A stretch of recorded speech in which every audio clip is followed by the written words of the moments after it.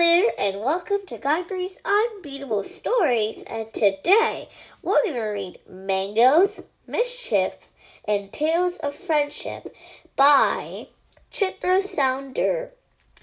Stay tuned.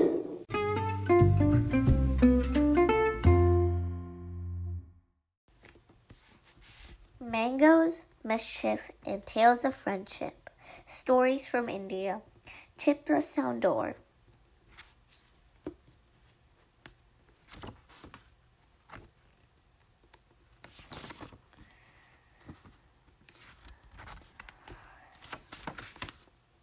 Contents.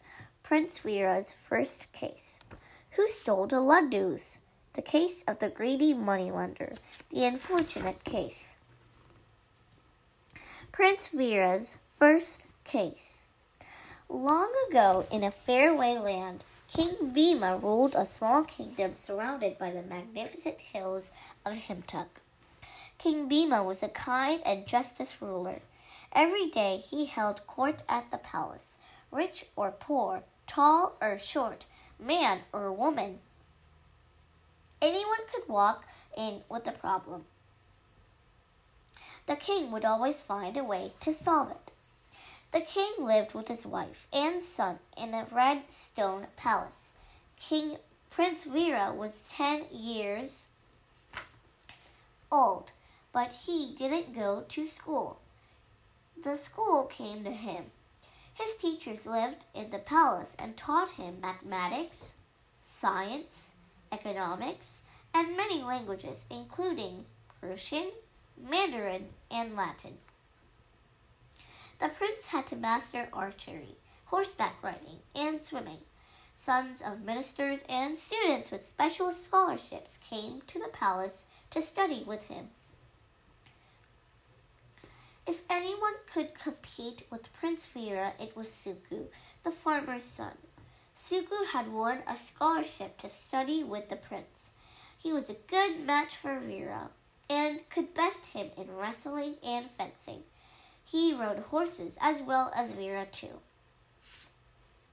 The two boys became good friends. They ate together, studied together, and played in the courtyard together.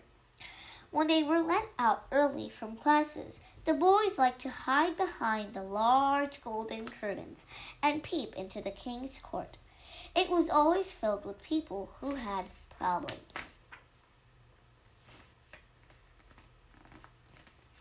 Three days after harvest, Suku came to the palace to see Prince Veera.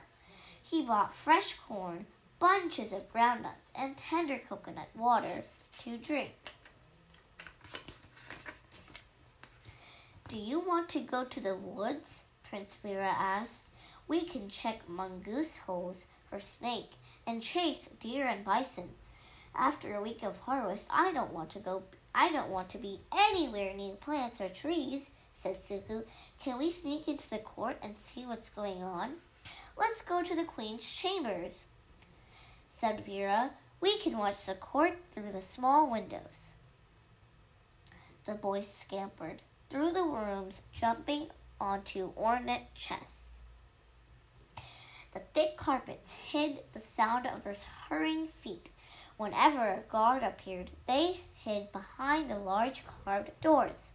As soon as they reached the queen's chambers, Veera peeked in to see if any of his mother's maids were there with the flowers and perfume the queen needed for her bath. Seeing no one, the boys went through the recreation room and into the viewing gallery. The long, thin corridor overlooked the court.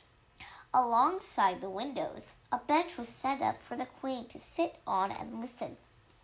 The round windows were decorated with carvings of peacocks and elephants. They glistened, reflecting the sparkle of the gemstones.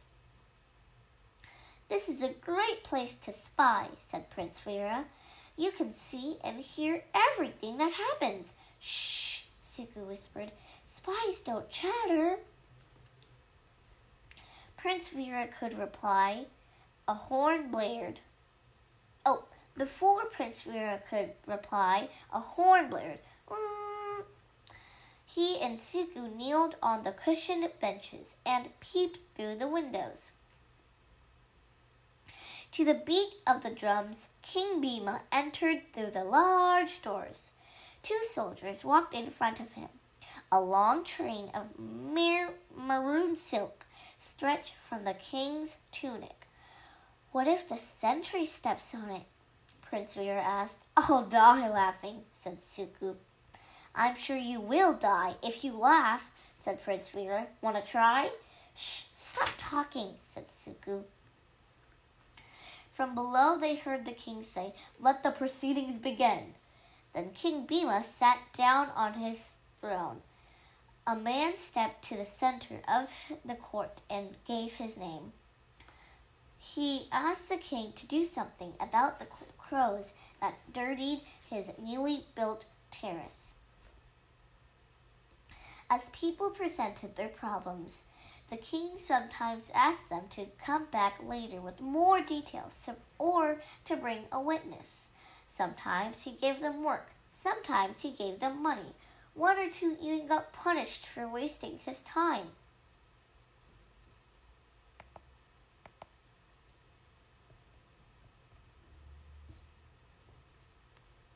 Some of the problems were serious. One man was there about his sick parents. A woman came to complain about her greedy landlord. Some had silly problems, like the man who had lost his shadow, wanting to charge rent to the birds that sat on his roof. A woman came to complain that the roadside tree gave more shade to her neighbor's house than her own. "That's ridiculous," said Suku when a man asked if he could live inside his neighbor's chimney. "I'm sure we could solve these problems," said Veera. "And who's gonna let us?" Suku said. That evening, the boys didn't play in the woods or swim in the river. They played court instead. Prince Veera met imaginary people and heard their cases. Sugu was his counsel. A week had gone by. There were no classes on New Moon Day. With nothing to do, the boys crept into the palace to watch King Bhima hold court. But this time the court was empty, and outside there was a long line of people waiting to see the king. "Where's your father?" Suku asked. Veera and Suku raced to the king's chambers. "The king is unwell," said the royal physician. "Don't bother him." Veera looked at his father's pale face. His mother, the queen, sat close by, tending to him. "But people are waiting," Veera whispered to Suku. "Maybe we should open our own court," Suku whispered back. Veera's eyes twinkled. "This is a perfect opportunity." He leaned toward his father's bed. "Father, I can hold court today on your behalf," he said. What? The king sputtered, trying to sit up. "We have been listening to your court for many days," admitted Veera. "We're sure we can handle it." "Are you trying to become king?" asked the king, smiling. "No, father, I will learn to govern," said Veera, "and you can get some rest." "Well, that sounds very tempting," the king said, "but you can't do this on your own. Here, I present to you my wise counsel." "Suku," said Veera. The king smiled at both of them. "You've been planning this for a very long time, then," he said. "Very well, I'll give you a chance. But you can only hear simple cases, and only in the courtyard, not in my court." "Anything you say, father," Veera said, unable to hide a smile.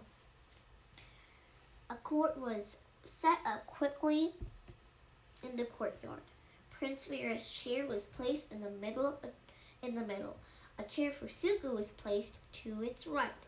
4 sentries stood nearby, guarding the courtyard as people formed a line. Some people were alone. Some had brought their friends. Some were empty-handed. Some held chickens or eggs, and one even held a bucket of biryani.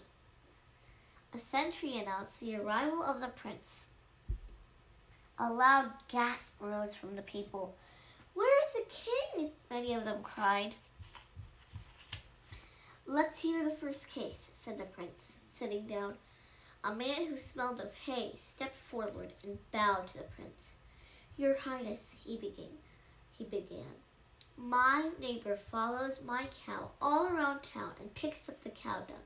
I want you to forbid him to do that. Anything that cow drops belongs to me." Vera thought about it for a moment and said, "From today, why don't you tie a dung bag behind the cow? Then you can collect all the droppings yourself." "Next case," said Suku. "Dear Prince," said the next man who stepped forward, "it's my neighbor. I want her to stop singing." "Is she awful?" asked Vera. "She's the best singer in the city, Your Highness," he explained. "I just sit next to the window all day and listen. I miss work on most days." Vera and Suku huddled and discussed the case. "From today onward, you have to keep your window shut until you come back from work," Vera ordered. "Who is next?" asked Suku. Two men stepped forward. One was dressed in cotton and the other one in silk. The first man stood with his arms folded. The second man leaned on his wooden cane and stroked his mustache. "State your case," said Prince Vera.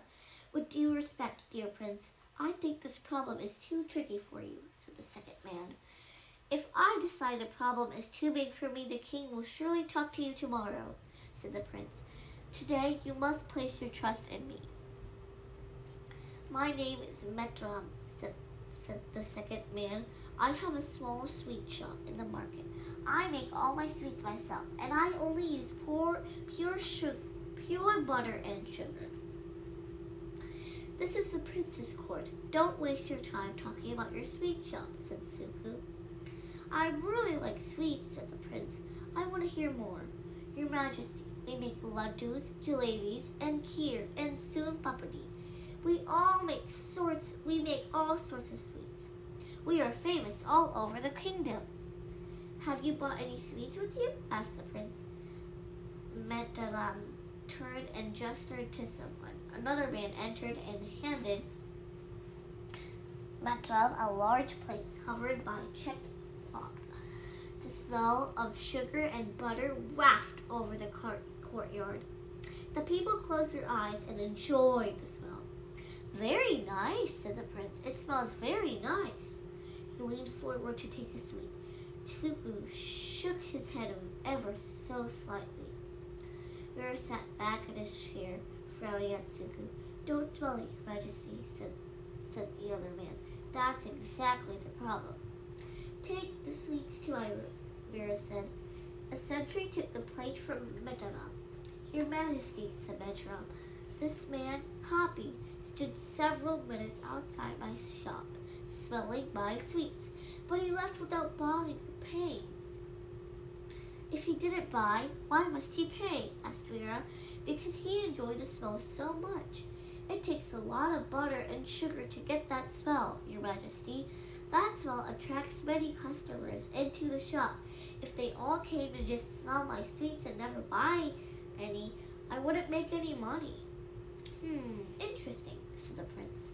"This man Copy should pay 5 silver coins for enjoying the sweet smells in my shop. You have to be fair, Prince Vera, just like your father." Prince Vera closed his eyes. He could almost touch the wafting fragrance of the sweets. It made him slightly hungry.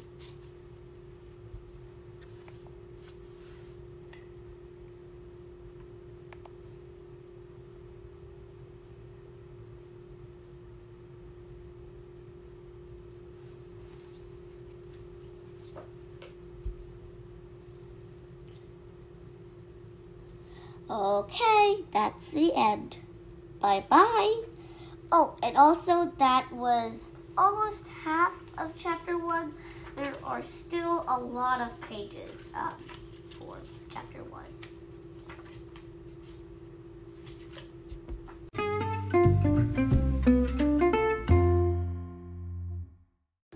Wow, that was a lot of reading. maybe, if you would like to, why not think about how this story will continue? Okay, so I just want to put my review on the little bit of pages that I read. Now, the first few pages that we read, it was very hilarious and I loved the comedy. I don't have any concerns. It's awesome. And I have read this before. It's a very awesome book. I recommend this. And also, there were many Indian words. If you do not know that, I suggest maybe go search them up. A lot of words I don't know myself. So, yeah, go search that up.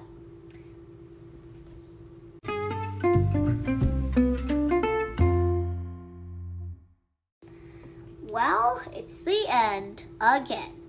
I hope you enjoyed this episode, and this is the first time I've read another author's book. I do like doing this, and please